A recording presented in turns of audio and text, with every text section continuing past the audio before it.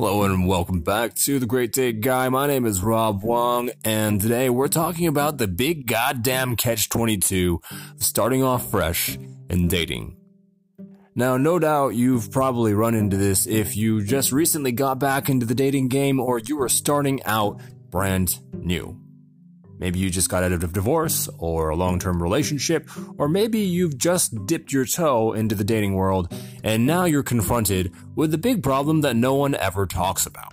Now, one of the best pieces of dating advice that I have ever gotten, and bear in mind that I hate advice. I hate it with a burning passion. I think it is just marginally more useful than simply being yelled at and told what to do. But this advice I found to be reliable in terms of how much utility it adds to my life. And it goes like this.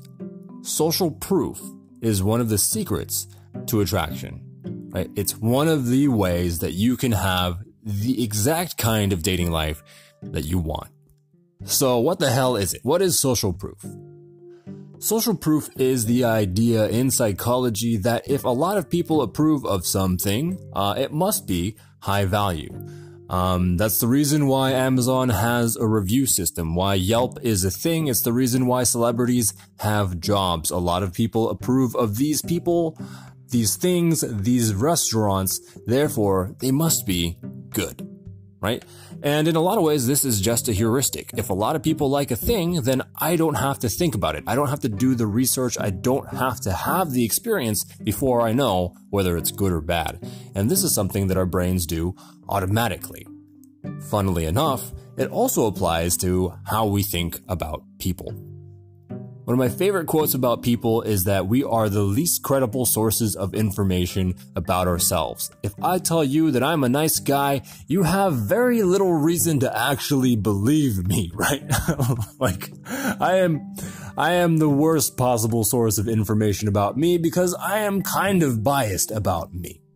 So, in a lot of cases, we look to other things in order to figure out what people are actually about, right? We're taught from a very young age that people will lie about who they really are, which, that causes a lot of problems by itself, but we're not going to get into that. As a result of this, we look to other people to provide us with that information. If I tell you that my friend Kelly is amazing and you need to date her, I think she's going to be perfect for you, that's going to carry a lot more weight than if she just told you that herself. So if enough people tell you the same information, then you're basically dealing with social proof. Now, you kind of have to go and date that person, right? Because this many people recommended them to you, so they must be something awesome, right? Otherwise, why would you be getting these recommends? So the first part of using social proof then in your dating life is to become friends with a lot of people of the gender that you're interested in, right? If you are interested in men, then you learn to become friends with a bunch of men. If you're interested in women, you do the same thing with women. But the struggle here, the big catch-22, the big FU in this entire process, which is genius otherwise, is that if I am bad with men, or I believe myself to be, if I am bad with women, how then do I go and befriend them? Right? Something about the way that I'm being with men, something about the way that I'm being with women doesn't work. So how do I even get started? How do I run social circle game? I can't, right? I can't build social proof because there's this huge stumbling block in the way. At least on paper, it is. So how does this work? How do we then beat the system? Well, the first place to look is here. What beliefs do I have that are getting in the way of me thinking about myself as an attractive person? Now, I don't mean that you want to go and look at hey, I think I'm an unattractive person. I mean, go and look into exactly why. I think I'm unattractive because I'm too skinny. I don't have enough muscle definition. I think I'm unattractive because my dick is too small. I think that I'm unattractive because I'm Asian and I'm a guy and no one likes Asian guys. right? Whatever the case may be, look for the reason that you've given yourself for why you are not attractive to the people that you are attracted to. And that's where it starts. This is the hump that no one teaches you about. Where am I rejecting myself? Now, I'll tell you a secret. The reason why it's so difficult to get back into the dating game, the reason why it's so difficult to make social proof work, to start creating social circles of the people that we're attracted to, the reason why it's so hard is because of those beliefs, and it's mostly because of those beliefs. The example that I keep on coming back to, and the example that we're going to beat on until it dies and dies again, is the idea that sometimes we run into people that are physically very, very attractive, right? We see them and we're like, like, I need to be touching genitals with this human being. And then we get to know them, we have a conversation with them, and immediately the attraction is gone. It's replaced with like a what the fuck? Like, it's like disgust sometimes. Like, I saw this person, they were apparently attractive, and then I talked to them, and now not only do I not want to have sex with them, I might not even want to be friends with this human being. So the fact that that happens means that there is something more important than the physicality when it comes to attraction, when it comes to being attractive. The thing that most of us don't realize when we're going back into the dating game or just getting fresh started is that that attractiveness is actually based off of whether or not we have things in the way, right? What beliefs do I have that get in the way of me being attractive? Because when I have resistance to the idea that I'm attractive to some people, it creates situations where then I am actually not attractive to those people. It affects the way that I speak to them, right? Maybe I'm too quiet. Maybe I'm nervous. Maybe I'm trying to pretend to be something that I'm not because I'm not attractive. After all, I'm not attractive, right? Maybe someone tries to compliment me and tell me that I'm good looking. They're attracted to me, and I just brush it off, right? I treat it like what they're saying doesn't matter because I don't believe that. Why would they possibly be telling me that? Maybe they're trying to manipulate me. I start to treat them with mistrust. And someone who is genuinely interested in me, in some cases, of course, sometimes people might not be saying what they actually mean, but in some cases, people who are genuinely interested in me are getting pushed off into the margins and treated like they're lying, right? I don't treat them with credibility. I don't treat them like their word matters. And all of a sudden, the attraction is gone. They're triggered now, right? I'm belittling them. I'm treating them like they're less than. And that gets in the way of my ability to deeply connect and be intimate with that human being. They can't make a difference with me, so why would they bother continuing to have that conversation with me? So it really comes down to, can I begin to accept the things about myself that I have rejected my entire life? What's stopping me from thinking of myself as an attractive person? And I'll give you an example with one of the clients that I've coached. Now, this gentleman is pretty remarkable. The first time that I met him, he was Tuvan throat singing, which is a very, very difficult skill. It's a style of singing where the placement of the mouth and the tongue are so precise it creates a harmonic, so you can sing at two different tones at the same time. You can harmonize with yourself. Very, very difficult to do.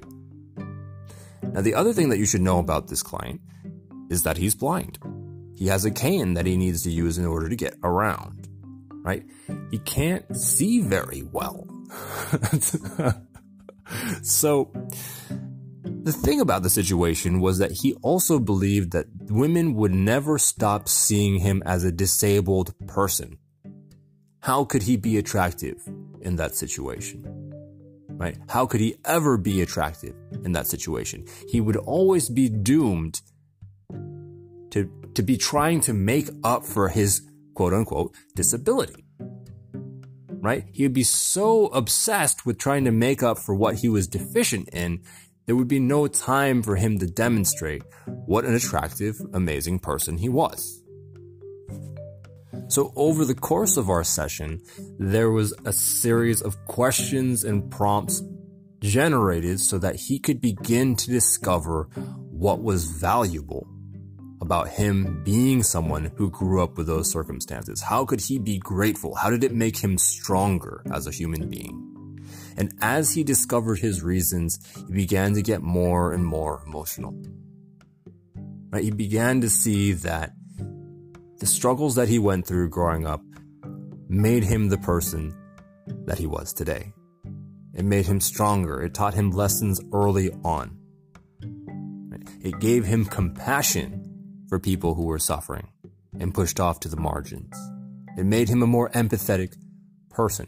And as we continue to talk, as I continue to draw out more and more prompts for him to begin to appreciate and accept a part of himself that he had rejected for years and years, eventually he got to a place where he was having a conversation with his blindness. And at the end of the conversation, what he had to say was this: "Thank you for being with me this entire time." And he started crying.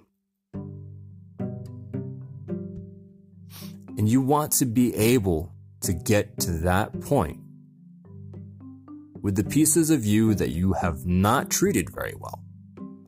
Because if you can have that level of scorn for yourself, it's going to show. It will stop other people from being attracted to you because you cannot accept yourself as an attractive human being. And that's the point of the work. It's the reason why if you have a good coach, they will ask you questions rather than trying to give you advice or fix the situation or give you an answer. The answer is not helpful. You think that my client might have had a few people in his life that told him that being blind isn't enough to stop someone from dating him? Of course. You think that he might have had a few people in his life that told him that he could get very good at dating. It doesn't matter what you look like for the most part. Right? Yeah. Probably dozens of times. Probably constantly. The difference is that when someone discovers something for themselves, it actually sticks. It actually allows us to shift our emotions. The logic of the situation, me logically understanding that it doesn't have to be that way, does not change my situation. The human brain cannot start making different decisions unless it is emotionally bought in, unless it is emotionally motivated. That's where our decisions actually happen. And that's where the work lies. If you want to be able to crush it in your dating life or in your relationships, or you're just looking for a really rich social experience, starting from here and now, it begins with first looking to see where you can accept yourself, where you've been rejecting yourself. And once you're done, run social circles. Go connect with people, build social proof, get friends, get many, many friends that you love to be around. But first, start with you. It has to start there. Otherwise, you'll keep getting the same results that you've always gotten. And that's all the time that we have for today. My name is Rob Wong. This is the Great Date Guy podcast. And you can catch us at greatdateguy.com. Or if you'd like more episodes, go to anchor.fm and search for the Great Date Guy podcast.